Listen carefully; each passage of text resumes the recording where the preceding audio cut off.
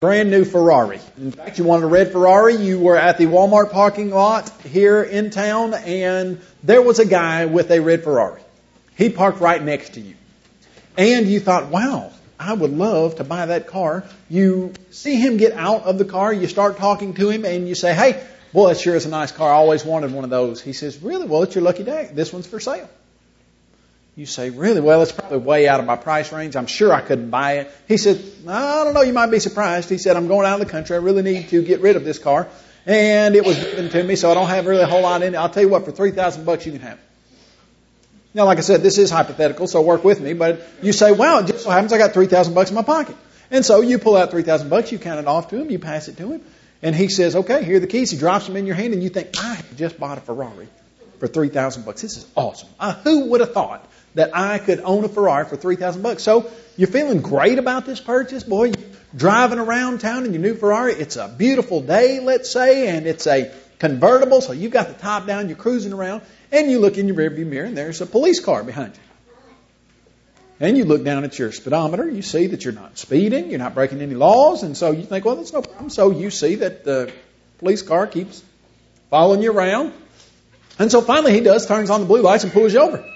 And you say, officer, can I help you? He says, yeah, I believe you can help me. He says, do you know what you're doing? And you say, well, I wasn't speeding. No, sir. He says, can I see your registration for this vehicle? You said, well, I just purchased the registration. I just purchased the car. I don't have any registration. He said, did you get a title for the car? You say, no. He said, what about a bill of sale? You say, no, didn't get a bill of sale. He says, do you know this car is stolen? This car was just stolen 2 hours ago from 60 miles down the road. Where did you get it? You say, I did not steal it. I just bought it from somebody. It's not my car. I own it. The policeman says, no, you don't own it because you bought it from somebody who didn't have the right to sell it to you. You understand that a person who doesn't own a car can't sell a car. Now, they can take your money and make you think you own a car, and then you can get busted by the cops for stealing a car, but they can't sell you a car because they don't own it. It's very simple. We all understand the principle of authority. Authority is when you can tell someone else how to do something, and they are obliged to do it. Just like if a 5-year-old goes into his 13-year-old sister's room and says, get off the phone. Now, the 5-year-old demands the 13-year-old sister get off the phone. What does she do? Throws a shoe at him and says, get out of my room? Maybe. Now the 5-year-old says, get off the phone, Dad said. Does that change the message coming to the 13-year-old girl? It does, because someone has authority to tell her to get off the phone and someone does not. Now, when we are looking at the topic of homosexuality, we need to ask the first simple question. Who has the authority to tell you who you can have sex with? There's really only one answer to that. God. The answer to who has the authority to tell you who you can have sex with is God. That means it doesn't matter what I say. It doesn't matter what your teacher says. It doesn't matter what the President of the United States says. If God doesn't give you permission to engage in this activity with somebody, you don't have the permission to do it. And so, when we're looking at this, the first thing we just ask ourselves is, according to God, who do we have permission to have sex with? That is a simple question. And there's a very simple answer to that. A person that you are lawfully married to is the only person that you have permission to have sex with. Now, if you wanted to look that up, you could go to Hebrews chapter 13, verse 4, and you would read that marriage is honorable among all, and the bed undefiled, but fornicators and adulterers God will judge. So the simple question to start out with is, who can I have sex with? The answer is whoever I'm lawfully married to. So that means anybody that you're not married to, according to God, you would then be committing sexual immorality. You would be doing something that God says is a sin. And so we need to ask ourselves, in our culture, in our under God's new law, who does God say we can get married to? That's the question we're going to ask this afternoon. Now, most all of us, I think, feel very confident that we know the answer to that. If you would take your Bibles and turn in your Bibles to Matthew chapter 19, and you start in about verse 1, the Pharisees are going to come to Jesus and they say, Jesus, can a man divorce his wife for just any reason? And Jesus responds to them in Matthew chapter 19, and He explains to them how things were from the very beginning. Now I want you to watch this. Verse 4. Have you not read that He who made them at the beginning made them, now look at the text, male and female. And for this reason, He said, a man shall leave his father and mother and be joined to his wife. And the two shall become one flesh.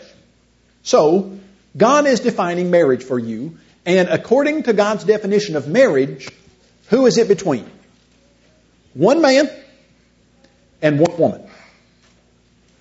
If there is any other sexual relationship besides a lawfully married couple of one man and one woman, that relationship is called sexual immorality. And any sexual relationship besides that is sinful. Now, let me explain. Let's say that there's a young girl and a young boy, they're 16 years old, and they have fallen madly in love with each other, and they say that they are going to get married one of these days. In fact, they have already promised to each other. The engagement ring has not come along yet because the young guy doesn't have enough money, but they've promised that they're going to stay together forever. And because of how much they love each other, they say, you know what? Because of how much we love each other, and since we are going to get married, it would be all right for us to have sex. Now remember the rule. The rule is you can have sex with the person to whom you are married, one man and one woman. So in this case, would it be all right for those young people to have sex? Are they married? It's a simple question. They are not married. And so, if they were to engage in sex, it would be sexual immorality. In this case, it would be something called fornication. Now, if you were then to say, okay, I've got a person over here who is married. He's married to a girl that he met in high school. They've been married for 10 years. But this guy got on the internet. He's talking to one of his Facebook friends from high school, and he thinks that he might have fun having sex with this other girl. And so he's married to this girl over here, but he decides to go and have an affair, and he has sex with this other girl. Is he doing anything right? No, he's sinning. Why? Because marriage is between one man and one woman, and when you are married, that is the only possible place in any relationship where you can have sex. It's very easy to understand. So, we then come to the question, what about homosexuality? What is wrong with homosexual marriage? The first question to ask ourselves in that discussion is, who gets to define what marriage really is? What I mean by that is, suppose that a society, a group of people, wanted to say that marriage is between one man and three women. Have there been societies like that? Even after Jesus Christ mentioned what the definition of God-ordained marriage is in the New Testament? Are there the Islamic religion? How many people does the Islamic religion say that a man can have as wife? Up to 4. And you can get a divorce with just a few comments. In fact, if I understand it correctly, if you want to go to a prostitute, you can say, I divorced one of my wives. You can sleep with that prostitute, and then you can take that wife back. And there are all kinds of things that you can do in those situations to get around the 4-wife restriction. But if someone says, I want to define marriage as between one man and 4 women, do they have the right to do that? No, they're selling you a car to which they don't have the title. It's a stolen vehicle. They cannot arbitrarily make laws that say, okay, we're going to define marriage like this. All right, can a person define marriage as between 2 men and 1 woman? Okay, no, because there's a simple definition. 1 man and 1 woman. Now, where do you get that definition? From God. Why is it that God has the prerogative to tell every person in the world who they can have sex with or who they can't? It's very simple. He's the creator. He created us, and He knows what is best for us, and has always, the Bible said, made rules for our good always. Now, if you wanted to look into the truth of that, you could see that young people who engage in sexual activity before they're married, they have a much higher chance of depression. They might have a much higher chance of committing suicide or attempting suicide. Of course, the sexually transmitted diseases that they have opened themselves up to cause much more trouble in their life. If you were to look at people who commit adultery, if you were to look at people who are polygamous, and you were to just gauge the emotional trauma that those involving themselves in those type of relationships cause, you would see that one man and one woman for life is the perfect plan for humans. So here is our question.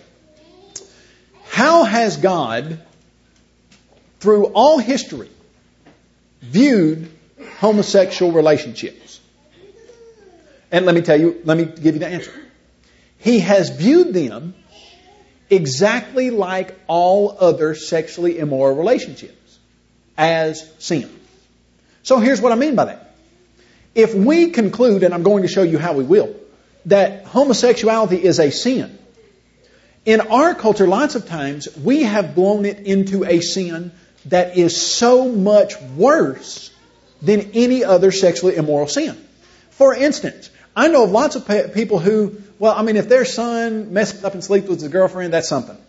But if he turns out to be a homosexual and he sleeps with another guy, well then in their mind that is totally a different situation. Or if their daughter ends up sleeping with her boyfriend, hey, kids mess up.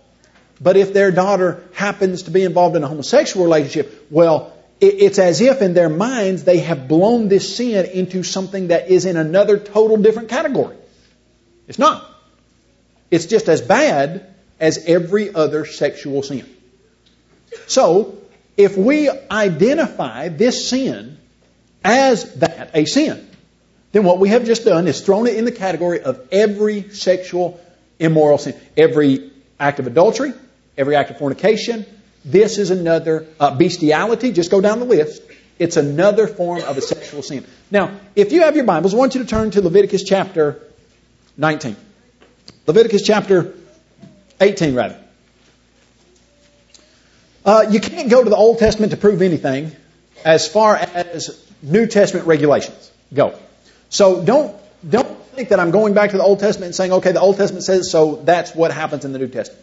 The Old Testament says that you were to keep the Sabbath day holy, and if you worked on the Sabbath day, you were supposed to be stoned. Today is Saturday. I know lots of people who have done quite a bit of work today, and I don't think that we would even come close to stoning them. So don't think that I'm going to the Old Testament and saying, okay, the Old Testament says this, that means it's a sin. I'm going to the Old Testament to show you how God, from the very beginning, has viewed this activity. If you were to go to Leviticus chapter 18, and you were to look in verse 22. Well, look at verse 21 just to underscore what we talked about earlier today. Verse 21, and you shall not let any of your descendants pass through the fire to Molech, nor shall you profane the name of your God. I am the Lord.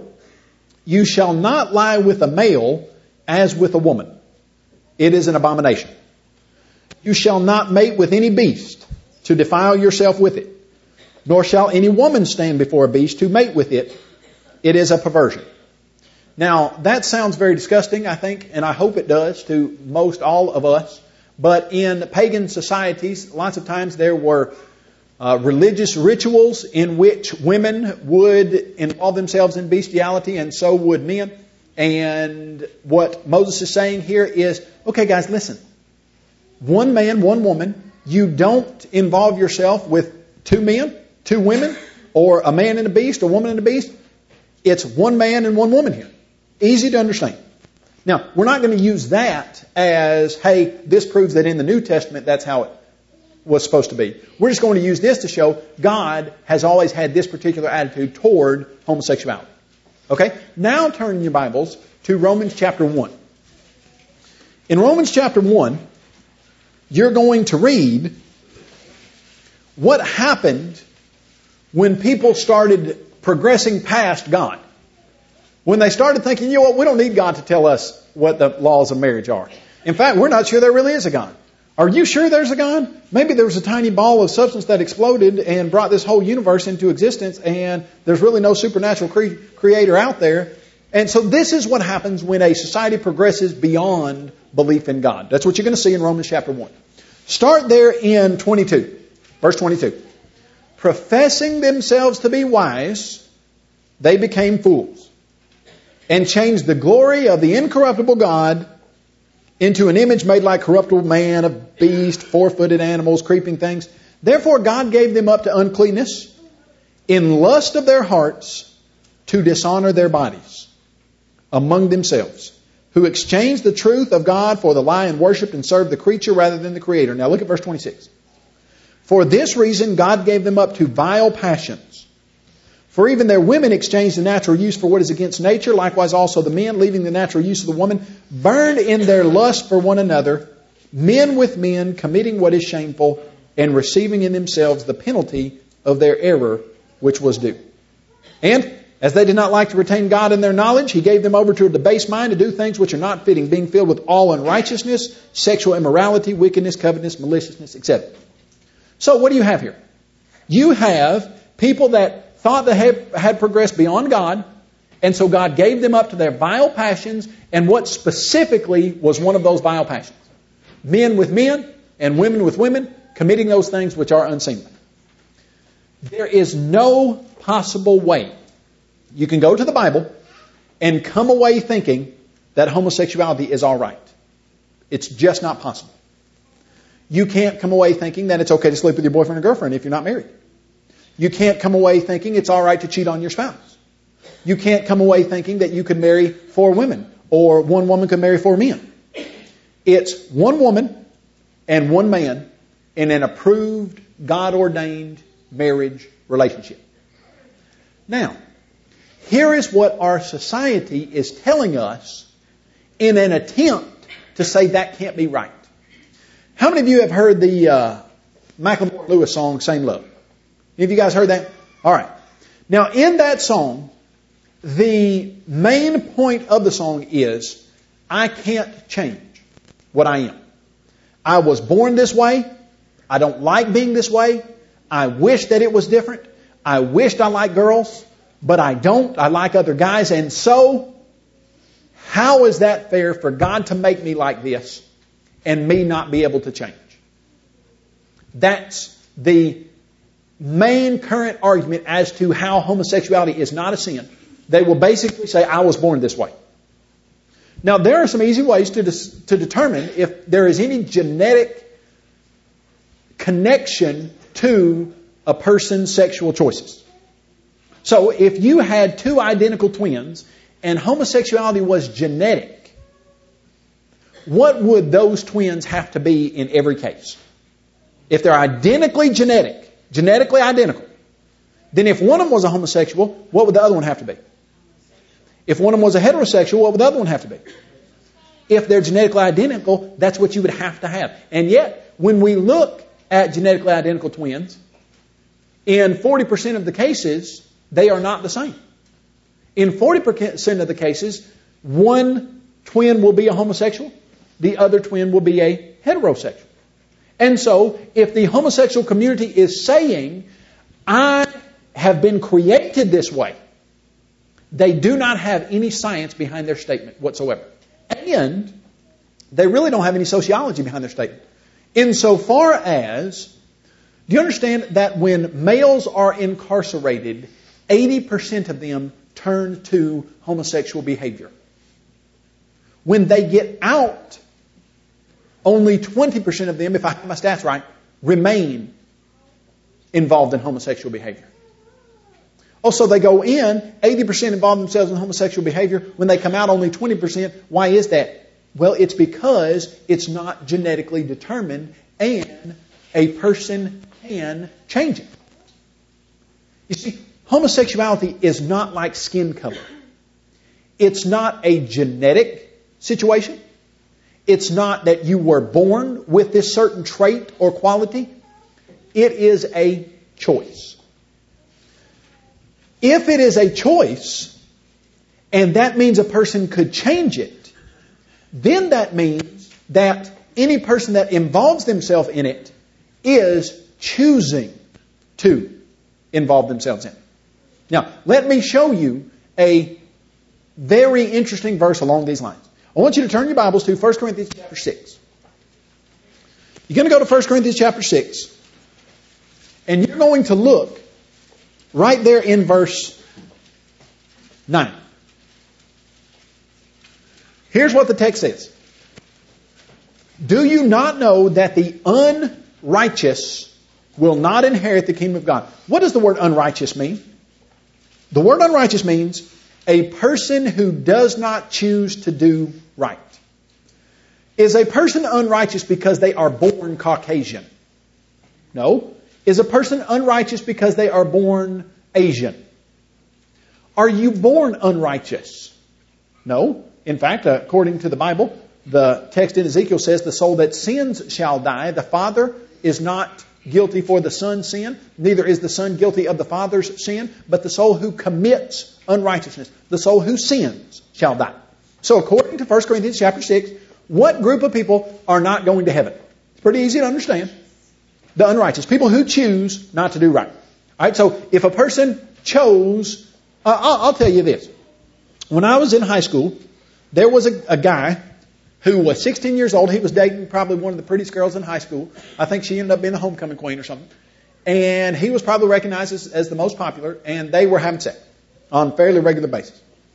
And he was very smart. I felt like he really wanted to do right. And so I started studying with him, showing him what he needed to do to be saved. I remember being sitting on the back of his truck. He had a little maroon Nissan truck, and we were sitting there, and we were talking about what he needed to do to become a Christian. He said, well, first thing I would need to repent, and I'm having sex with my girlfriend. I said, yeah, I know you. I said, and yes, in order to become a Christian, you'd have to stop that. He said, okay, I see exactly what I need to do. Let me go talk to her, and I'll get back to you. And so he did. Went and talked to her. About a week later, he came back. He said, you know what? I've talked to her, and she likes the relationship that we've got going. She doesn't want to change it. I'm not going to change. Okay, now, what is that? It's unrighteousness. He has chosen to involve himself in a way of life that will cost him his soul. And that's a matter of fact. That's not Kyle Butt's opinion. That's not a judgment from Kyle Butt. That is a statement from the Word of God, and God cannot lie. It's a factual statement. If you are involved in sexual immorality, you will not inherit the kingdom of God. You won't go to heaven. It's just a matter of fact. You know what? There's nothing anybody in this world right now can do to change that. Not one thing. If a person habitually murders someone else, are they going to heaven? If they do not repent, they cannot. It's a fact of the matter. Now, here's what some people think about this kind of stuff. They think, well, if God is God, He can just kind of do whatever He wants. If He wants to change it so that people who really feel like they love this other person, even though they're not supposed to be in the relationship, if He wanted to change that, He could. Well, here's the problem with that. Suppose I explain to you that if you stick your finger in a light socket and then stick your hand in a bucket of water, it's going to shock you and kill you. And you say, you know what, Kyle? Yeah, it might, but I don't really know if that's true. And I really have the urge to stick my hand in a light socket and then stick my hand in a bucket of water. And so I really don't care what you say. I'm probably going to do it anyway. Now, if you do that, something's going to kill you. But guess what? It's not going to be me that killed you. There is a physical law that is going to kill you. And that physical law, whether you like it or not, whether you know it or not, that's what's going to kill you. Okay, now, there are spiritual laws that God does not change. God, the Bible says, does not change. And here's what I mean by that. The Bible says God can't lie. The Bible says God can't tempt you. Can there ever be the case where God says, unrighteous people will not inherit the kingdom of God, but then He says, but since I love you guys so much, I'm just going to change that for you? Would He be lying then? He'd be lying. Can God lie? No. He cannot. And so, here's what you got to deal with. Whether you like it or not, what this book says is absolutely how it's going to go down, spiritually, ultimately, in eternity. So, when he says, the unrighteous will not inherit the kingdom of God. Easy to understand. Okay? Unrighteous people who are continuing to do this stuff, do not repent, do not apply the blood of Jesus to their souls, they're not going to go to heaven. All right, let's see the list of them. Here's what he says.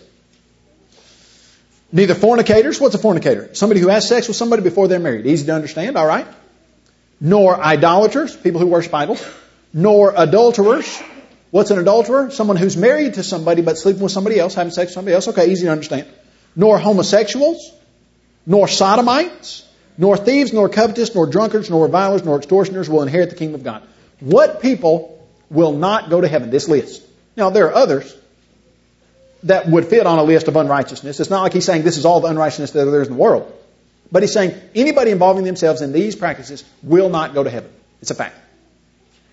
Now, here's what's exciting about this. This is in the discussion of can a person change? Now watch the next statement. And such were some of you. But you were washed, but you were sanctified, but you were justified in the name of the Lord Jesus and by the Spirit of our God. Now, was it the case that some of the Corinthians were committing fornication before they became Christians? Did they have the urge to have sex with somebody that wasn't their spouse, and were they doing that? Yes. When they became a Christian, did they stop? Yes. You mean to tell me, just a heterosexual relationship that they weren't married to, that was something they had to quit? Absolutely. All right, were some of the Corinthian Christians homosexuals before they became Christians? Yes. Did they have to stop that in order to be faithful Christians? Yes. Was it any more profound than stopping fornication or adultery? No. It was a sexually immoral sin that they had to get themselves out of in order to be right with God. So, is it true that modern homosexuals cannot change? It is not. That is not the case whatsoever. Science shows us that that's not the case, and the Bible shows us that that is absolutely, positively not the case. Now, here's what we are then told. And now listen, they say, yeah, but the Bible writers didn't understand the kind of homosexual love that we've got going on now. In fact, here's what they say. And listen to me close. They say what was going on in the New Testament times was not real love. It was an abuse of something. But what we've got now is real love. And it's lasting. And it's good and it's wholesome. And hey, isn't your God a God of love? Yes, our God is a God of love. Okay. So, when they say, hey, isn't your God a God of love? You say yes. And they say, well, we've got real homosexual love going on here, and so God would approve of this. Now, let's think about that for just a minute.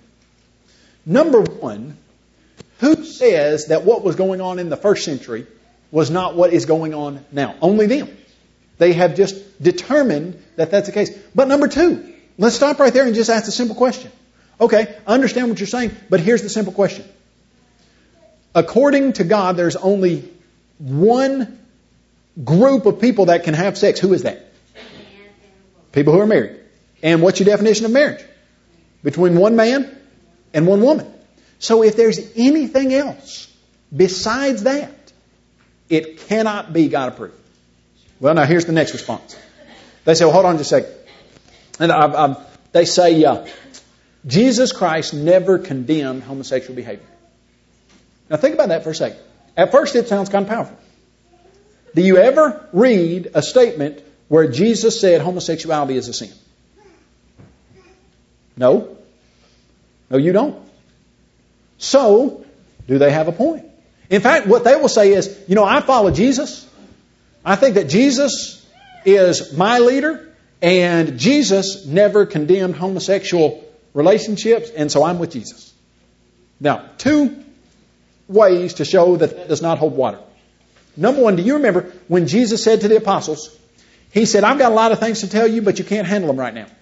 So I'm going back to heaven, and I'm going to send the Spirit, the Helper, who will come and will lead you into all truth. According to Jesus, where there's some things that He wanted to tell the apostles that He did not have time to tell them, or they could not handle under their spiritual condition at the time, that would be brought to them later so they would then have all truth. So while Jesus was here, was all truth delivered? No. There was still some that was left. Jesus said, I'm going up to heaven. I'm going to send the Holy Spirit, and He's going to deliver to you all truth. Now, in Romans chapter 1, do we see a clear condemnation of homosexual behavior? Was that part of the all truth that Jesus Christ told the apostles was going to come to them through the Holy Spirit? Yes. So if you just want to say, hey, hold on just a second. Jesus did condemn homosexuality because He said that He was going to send the Holy Spirit that was going to bring the apostles into all truth, and that's part of all truth. You could do that. Now, there's a much simpler way to do that, though, to show that Jesus actually did condemn homosexual behavior. And here's how you do that. If you go to Matthew 19, verses 2 through 5, which we just read, Jesus said, from the beginning, God created them male and female, and for this reason a man shall leave his father and mother and be joined to his wife. Now the term man has to be male, wife has to be female, so Jesus Christ defines marriage for you between one man and one woman. Does Jesus have to say all of the things that would not consist of a God-approved marriage in order for them not to consist of a God-approved marriage? Let me give you an example. I was doing some research on this, and I found a lady who in 2004, I believe it was, found the love of her life, she said. In fact, she said when she saw this love of her life that she knew that she had to marry this love that she had. And so she married her amazing comrade and companion, a dolphin. That's what she did. Legally, she married a dolphin. And she said, it's because when I saw this dolphin, I knew that we had a connection, and she legally married a dolphin. Now, could she say, Jesus Christ never said you cannot marry a dolphin? Do you ever read that Jesus said, do not marry a dolphin? It's not in there, is it? It's just not in the text. You're never going to find it. Does that mean Jesus didn't speak on the matter? No, it does not. Now, let me tell you this other guy. This other guy said, when I saw her, it was love at first sight. He said, I knew I had to be married to my Gibson guitar. That's what he said. He legally married his Gibson guitar. He described her in glowing terms. She was a red, like Gibson 2406, whatever, and just said that this was the thing that he needed to marry. Now, have you ever seen where Jesus said, do not marry a Gibson guitar? No, you haven't. Why? Because when you define what is legal and lawful, you don't have to define everything that's not. So, if Jesus says a proper marriage sexual relationship is between a male and a female, does He have to then say, it's not between one male and a female and some kind of animal? It's not between one male and two females. It's not between two males and one female. How long would the list have to be if He had to list every single... It's not between a man and a guitar. It's not between a girl and a dolphin. It's not between... How long would it have to be? Well, you would never get to the end of the New Testament because you'd have to describe every single thing. So when Jesus defines it, is it that way and all other situations are wrong? Yeah, that's easy to understand. Let me tell you what has happened in our country. In 1970, if you were to look up the Encyclopedia of Mental Disorders, homosexuality was included in the Encyclopedia of Mental Disorders in the 70s. It was viewed as aberrant and so abnormal that it was recognized as a disorder. Now let me ask you a question. Who votes on that situation changing? What I mean by that is, if our government now says, oh, you know what? It's not really even a disorder now. Now, homosexual marriage is absolutely acceptable in our country. Under what God-given authority do they have the right to change that type of a situation? I want you to understand, however, that this is not anything new. Nero was the emperor of Rome in the 60s and the 70s, at the time when Paul and Peter were, tradition tells us, both killed under the reign of Nero. Nero was as vile of an individual as you can possibly imagine. He had sex with his sister and his mom, if I understand it correctly. He then killed his mother.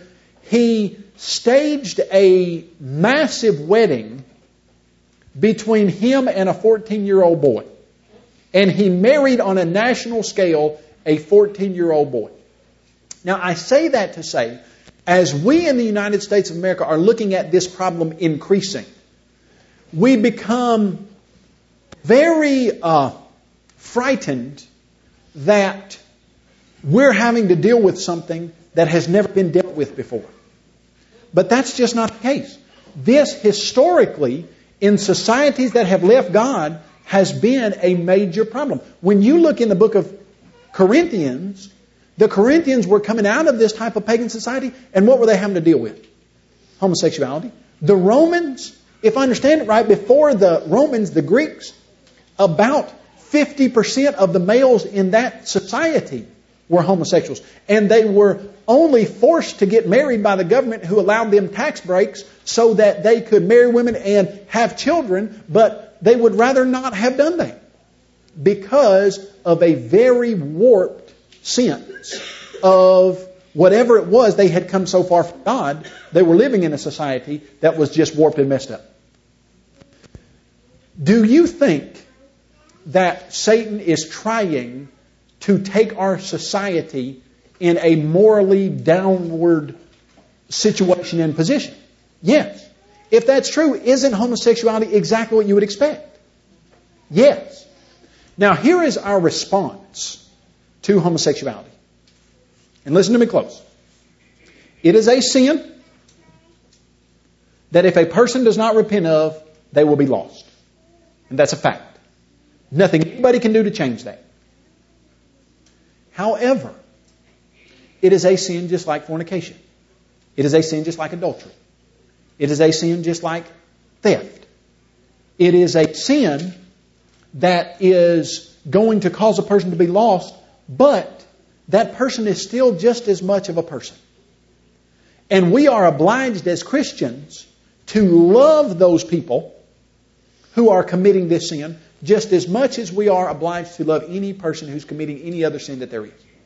Now, I will tell you what I have seen in the church, that I have seen people who, when it comes to this discussion, are terrified that their child will end up homosexual, or that somebody in the church is a homosexual and they don't know what to do with them. They feel like it's such a perversity that they don't think that that person can ever be saved, that there's nothing that you can do to ever bring that person back. It's just so disgusting and vile and they have a countenance and attitude of bigotry and fear toward this particular sin.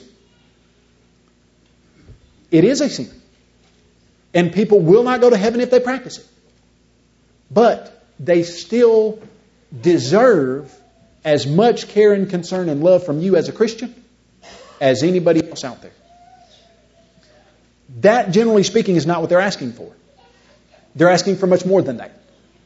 In fact, they're asking that you accept their behavior as normal and good and fine. That, as a Christian, you cannot do.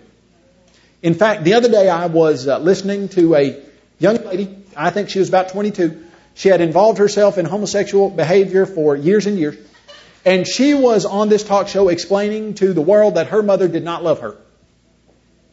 And the mother was being interviewed, as I remember, saying, I absolutely love my daughter. There is nothing that I would not do for my daughter.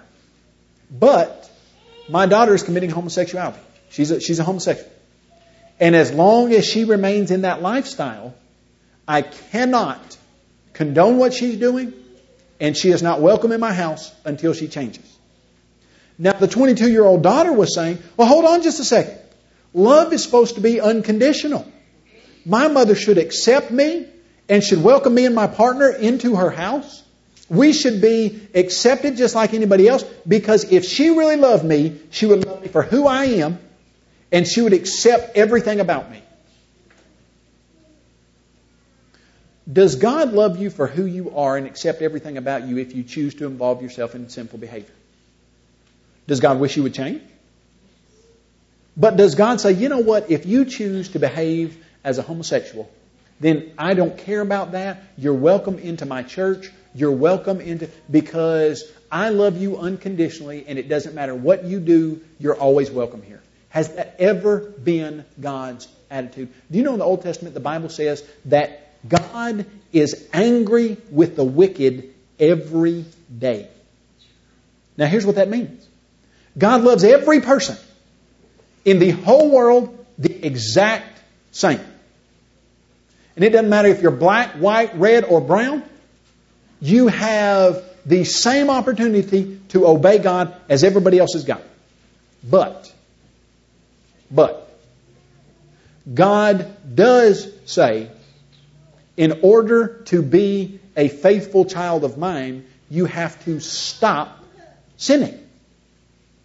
I cannot accept you if you continue to practice abortion, I cannot accept you. If you continue to sleep with your boyfriend or girlfriend, I cannot accept you. If you continue to steal, I cannot accept you. If you will repent and change, then I can.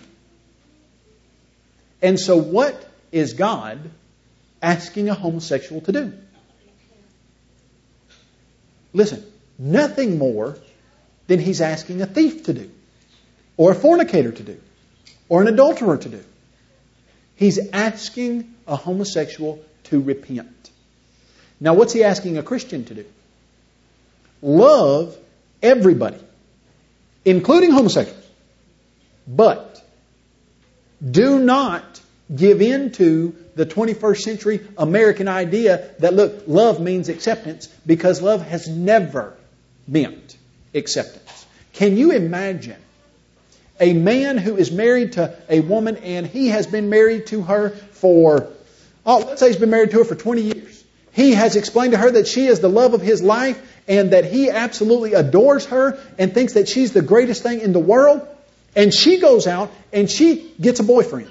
Now, they've been married for 20 years. She gets a boyfriend. She comes home and she says, you know what, you've been saying that you love me. You said I am the love of your life. If you really love me, you would let my boyfriend move into this house with me. If you really love me, you would accept this relationship and you would tolerate us and you would let this go on if you love me unconditionally. Do you know how God describes His church? God describes His church as the bride of Christ. Jesus and the church being married in a very special, unique relationship. Now, can you imagine a person saying, I love Jesus, but I'm going to involve myself in homosexuality or fornication or adultery, and I'm going to expect Jesus to understand? That's just not going to happen. That's not how God has ever operated. And so, what we see in this discussion about homosexuality is that God loves everybody the same, and He loves the homosexual just as much as He loves anybody, but He expects every single person to adjust their behavior to be in line with what He commands and endorses in the New Testament, and that's one man and one woman. And that's the law. That's just how it is. And so, that is our lesson on homosexuality. We're going to have a time here of some questions and answers. If you have any questions, sometimes question and answer periods go for about 35 minutes. Sometimes they go for about 3.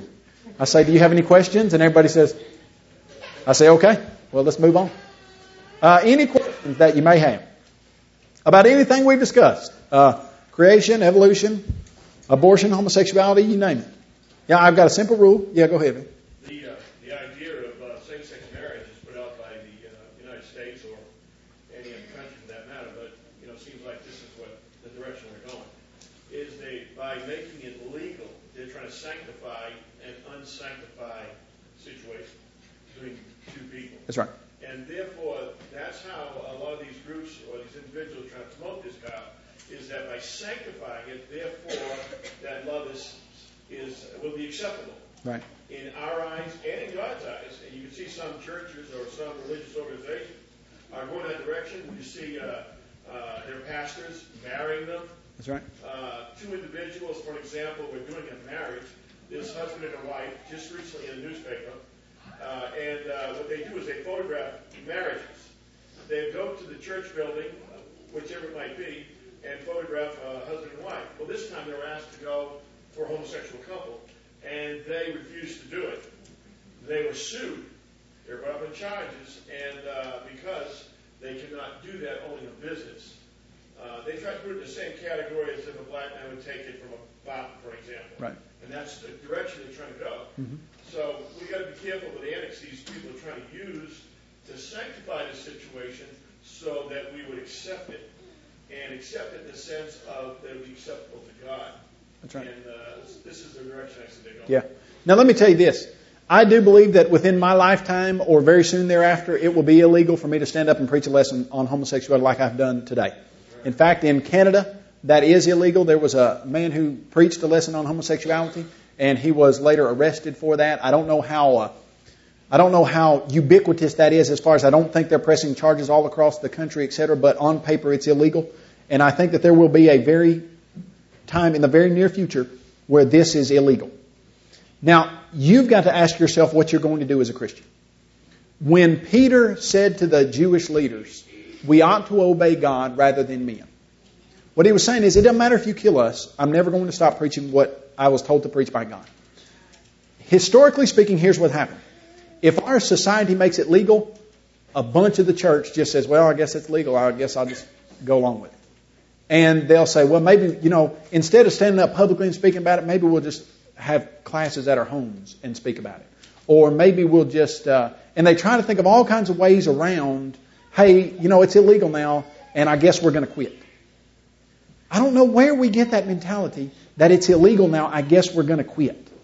But it's going to come to us, will we stand up and say homosexuality is a sin? God condemned it. My mother is a representative, Tennessee State Rep. And she said, Kyle, if something doesn't change, soon it's going to be illegal to stand up and speak about homosexuality. I said, well, so then you stand up and speak about homosexuality and you go to jail. Yep. She said, you got 3 kids. Your kids going to be home without a dad? And I said, well, they will have an example of a person who stood up and said, this is right, this is what God says, and this is what I'm going to do. Now, I say that not to say that I even know myself enough to know if I would. I hope that I would, but it's going to come a time soon when that's going to have to be the case. In fact, I was listening to something on the way over here where there was a couple who owned a bed and breakfast, and, they had their bed and breakfast, they said, was founded on traditional Christian values, and they said that they did not allow 2 men to come and stay at their bed and breakfast if they were going to stay in a room with 1 bed. And they said historically they wouldn't even have allowed 2 people who were not married to come in and stay in a room with 1 bed if it was a male and a female. And they were being sued for that. They were about to lose their bed and breakfast, if I understand it, because they were saying, you can't do that.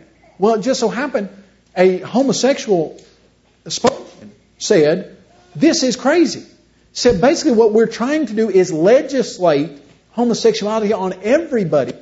In a very rare turn of events, what he was saying was, this is a homosexual legislative tyranny.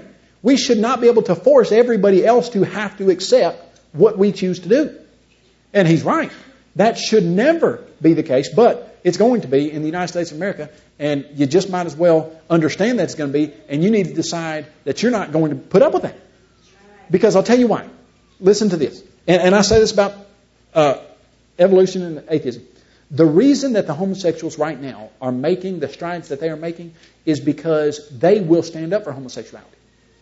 If you say, hey, a homosexual cannot be a house parent at a children's home, they will then go into that children's home and be a house parent and dare you to sue them so that they can then take the course to wherever it needs to go. Now, where are the Christians who are saying, no, this is wrong, we are going to stand up for Christianity, and please just sue us, and we will then take this legal entity to court and show you that this is a Christian nation that was founded on Christian principles, and you cannot do this to us. We are going to stand up for the truth.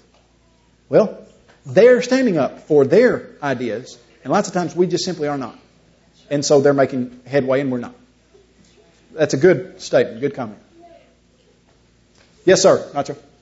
I have a friend of mine that's a prophet too, and we talking, and he told me that they believe if we talk about this topic, and he said they believe if you or anybody kills somebody, you just go up, nobody else see you do that. You ask Lord for forgiveness, you don't have to do anything else. So I don't think so. It's a word for we believe because Lord forgive you for everything. So I don't like the idea. When you kill somebody, yeah, you're for forgiveness. That's why you have to go to another area. This happened out here. Right. What do you think about that? I think that there are some... Okay, his question was, if there's a person who's killed somebody in the past, and they ask God for forgiveness, then they don't have to turn themselves in, they don't have to do anything to make it right, God's forgiven them. I think that that would not be in line with the concept of repentance, and here's what I mean by that. Let's say that there's a brother in this church that you stole $100,000 from. You steal money, he doesn't know who stole it, you have it at your house, and then a year later you say, God, I'm sorry, I repent. I'm sorry. Can you keep the money? Well, nobody would say you can keep the money. There's something inherent about repentance that means you try to make it as right as possible. And so the idea that, hey, you can just sin and then God forgives you, but there are no repercussions to that whatsoever, and you don't have to do anything there to make it right, I just don't think could be squared with what the Bible says. You know, in fact, when John the Baptizer was talking to Herodias and to Herod, and he said, it's not right that you should have your brother Philip's wife. Well, what was the implication there? You, if you're going to repent, need to leave her, and she needs to go back to Philip. So you've got to arrange it so that the situation is right, not just say, hey, God, please forgive me, and keep going on doing what you're doing. So, good question. Yes, ma'am. The extreme of going to jail for talking about homosexuality, but even to a lot lesser extent, I can see if you say anything negative about homosexuality. This is. I have a family member who thinks he's homosexual. Right. I have grown up with a lot of friends for years. I have spoken out against homosexuality, and I have lost most of those friends. They are so. I mean, I'm a hater. I'm judgmental. Right. I can see that my own kids are going to go through this if they stand up for themselves. And that That's right. we are already targets as Christians anyway. That's right. Bill Maher, crazy newscasters are besmirching our characters and calling us terrible names. This homosexuality is just so evil. I mean, I can't imagine what it's like for these kids if they speak against it. Right. Well, and that, it's time that we recognize something. For years, Christianity has been viewed as good in our country, just because of how our country was founded. Yeah, but there's a huge push to... That's right. And so here's what I'm trying to say. Remember when Jesus said, if they hated me, they will hate you. And when Peter said, do not think it strange concerning the fiery trial that is about to try you, as though some strange thing were happening to you. You see, to us it is odd that, hey, all we're doing is trying to do right, and we're getting our characters besmirched and all kinds of stuff. I asked, how in the world can I be a hater for trying to help you Right. in your for your eternity? How in the world can I be called that? Right. It doesn't make any sense whatsoever. That's right. And that's just like when they called Jesus the devil. They said Jesus is working under the power of the devil. Well, how could the one person who was here to give everything he had to save their soul be called the devil? They hated him. And the text says they hate light and they love darkness, and the world will hate you. If it hated me, what do you think it's going to do with you? So I think it's time we recognize that, hey, in the United States of America, Christianity has been viewed, for the most part, as something productive and good, but that's going to change. And don't think it's strange when they call you bad names and say that you're terrible and say all kinds of stuff, because they did that same thing to Jesus. In fact, you know what Luke said? He said, woe to you when all men speak well of you. Well, lots of times I joke that at AP we don't have that problem, because, all men don't speak well of what we teach at AP because we get that. In fact, my mom has a book called Does God Love Michael's Two Daddies? And she's a Tennessee state legislator. And when she was voted into the legislation, you talk about terrible, horrible things that they said about her from that book. Now, the gist of the book is God loves everybody the exact same. Michael's got 2 daddies, but God loves them and He wants them to change. And they're thinking about changing because they want to do what God says. They're moving in that direction. But, of course, the homosexual community just has called her every name under the sun, has said everything bad you can say about somebody. You know, of course, I mean, with her last name being Butt, just think about all. I mean, seriously. She has just gotten every bad possible thing that could ever be said about her. Well, you know, hey, Satan, the world is controlled by Satan for the most part. And if the world hated Jesus and He was perfect, well, you know what He's going to do to us. So it's just time we started recognizing, hey, I shouldn't expect to be the most popular. I shouldn't expect to be the most liked. I shouldn't expect that these people are going to act like they love me because I'm working for Jesus and they hated Jesus. Yeah. Speaking from experience, like with school, I know a lot of, I see obviously like in halls and like there's posters that this is a safe place for people of all different backgrounds, sexual backgrounds. And I know a lot of people will point it towards like when black people in this country That's were right. fighting for civil rights, they point it exactly like that. And what you were saying is like whenever you would be thrown into prison for speaking up against gay rights, Martin Luther King was thrown into prison for speaking out against rights of for the African American. Right. And I find it weird that people go toward the civil rights movement when the civil rights were kind of founded on the same principles as what we find ourselves. That's right. Well, woe to those who call good evil and evil good. Right. You know, remember what Luther said, Martin Luther King Jr. said. He said, I have a dream that one day people will be viewed not by the color of their skin, but by the content of their character. Now, what the homosexual community is trying to say is that homosexuality is equivalent to color of skin. But what homosexuality really is the equivalent of content of character. So what he was saying is exactly what we're trying to say. You should view everyone based on their actions. And what the homosexual community is saying, these are not my actions. This is what I was born with. This is part of my inherent genetic makeup. And it's not. It's content of a character issue. So if, according to Martin Luther, we want to view people not by the color of their skin, but by the content of their character, how would we judge the homosexual issue? It's a immoral character content flaw. That's what it is. And so, yeah, it is ironic that they're using that when that's the exact opposite of what Luther was trying to say. But if they can just say, okay, homosexuality equals skin color, okay, so if you say anything about somebody's skin color, you've said something about their sexual orientation. Well, no, you haven't. Because homosexuality equals content of your character, not something you were born with. But yeah, you're exactly right. All right? I heard it's offensive to a lot of the people who fought for civil rights, equating the homosexuality with the civil rights. Yeah, well, it very well ought to be. It's not the same thing at all. It's not at all. And isn't that what we have always said when Peter says, I perceive that God is no respecter of persons? Well, yes, that's exactly what it said. That means that the Gentiles can be saved just like the Jews and the whites and the blacks and the gypsies and the Poles, you name it. But it means that if a Jew is a homosexual and a Caucasian is a homosexual or a black person is a homosexual or go down the list, God's not a respecter of their skin color, but He does judge things by actions. So, yeah, I could see where it would be very offensive to them. Yeah, okay, you brought up one point that I think that we can't lose sight of too, is that the point of love, the agape love. You know, Paul says, though I give my body to be burned, and I don't have love, these things profit me nothing. That's right. We have to make sure we have the right attitude, especially these young people that are here. You know, we're getting older, you know, the older folks here, but, you know, we love our Lord. The Bible says, if you love me, you'll keep my commandments. And that's according to also the attitude that we have to a homosexual. Make it no different than a thief or a fornicator or a situation that a sin might get in.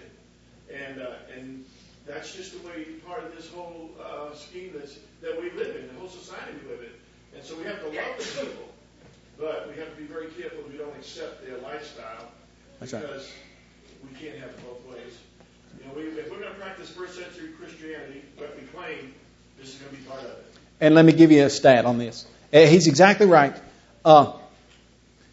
If I understand it right now, 39% or so of people who call themselves Christians say that a man and woman living together before they're married is not a sin. Now, if we were to look at that situation, we find a couple that they're living together and they're having a sexual relationship, living together, and they're not married.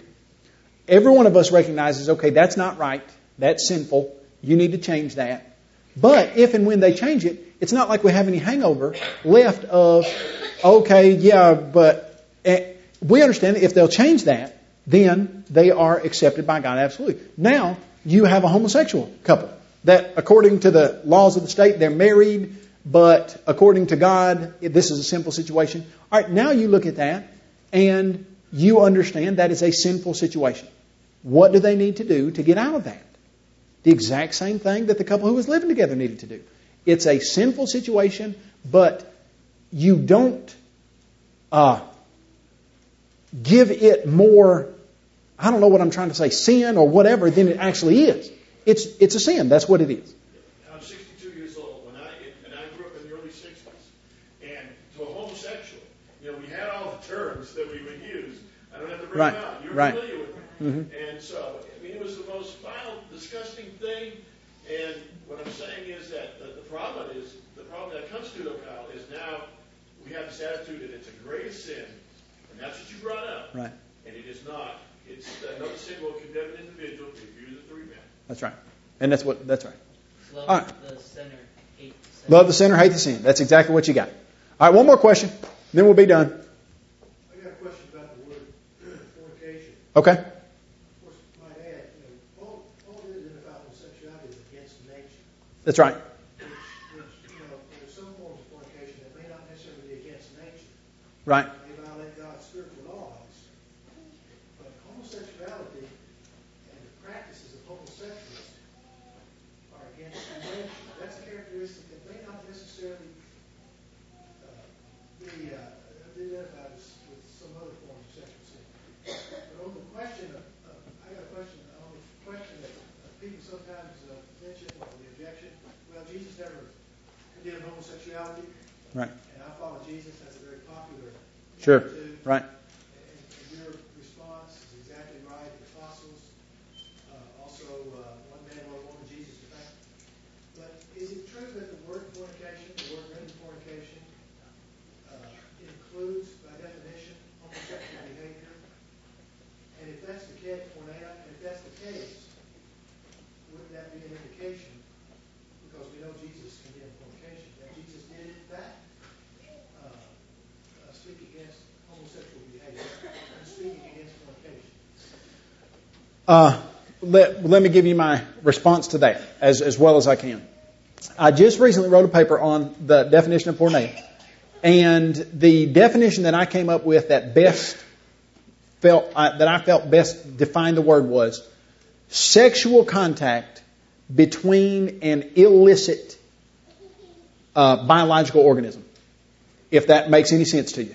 And what I mean by that is, some people are saying porneia is looking at pornography, or sending somebody an explicit text message, or seeing a cheerleader on the TV and lusting after them, you've committed porneia.